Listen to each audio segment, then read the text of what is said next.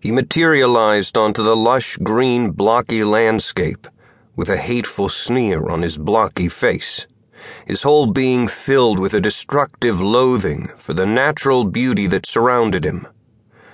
Walking toward a nearby sheep, he grinned as the square, fluffy creature bolted away across the blocky hill, a look of terror in its soft, square eyes. An evil presence seemed to emanate from him, like the heat from a burning house. Even blades of grass wanted to lean away from this sinister creature. "How can these overworlders tolerate this place?" the dark creature hissed as he glared at his surroundings. In the distance, he could see a village, this one not fortified like many were these days. It was the normal collection of houses, each made from individual blocks, as all things were in Minecraft, formed from many cubes of wood. The squat structures were clustered around a central stone building that stretched high up into the air, the watchtower. Nearby he could see the village well, and a field of wheat growing in the distance.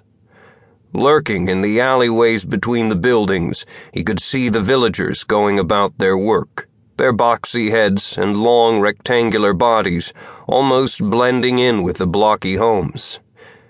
"These foolish villagers are oblivious to the danger they're in," the sinister creature thought to himself. He would soon correct their mistake. Closing his glowing white eyes, he teleported away from the scenic view and materialized in a dark, shadowy tunnel. Drawing in a full breath, he let out an abrasive, guttural wail that echoed throughout the stone passages and rocky chambers, bouncing off lava pools and reflecting from towering waterfalls until it filled the underground world of Minecraft. In an instant, his call was greeted by the sorrowful wails of zombies. "I am coming, my children," he yelled to the darkness. "Prepare a gathering."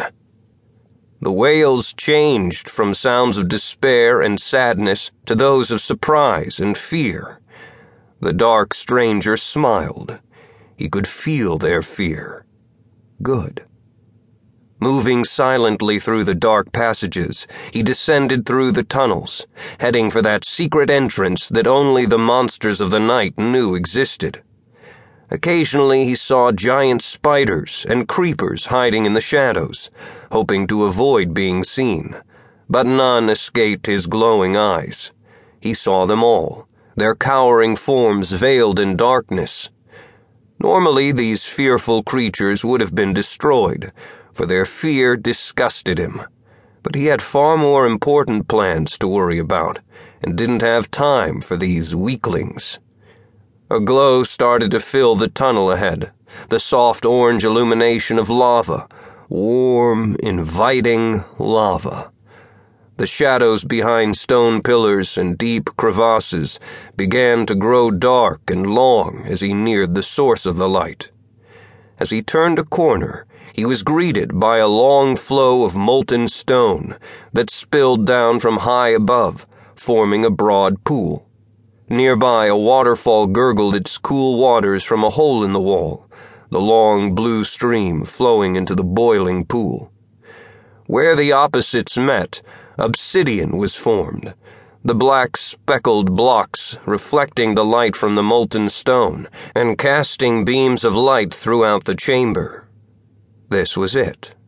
The entrance to Zombie Town was always near the meeting of water and lava. Casting his glowing gaze across the jagged stone walls, he instantly saw the pattern that masked the secret door.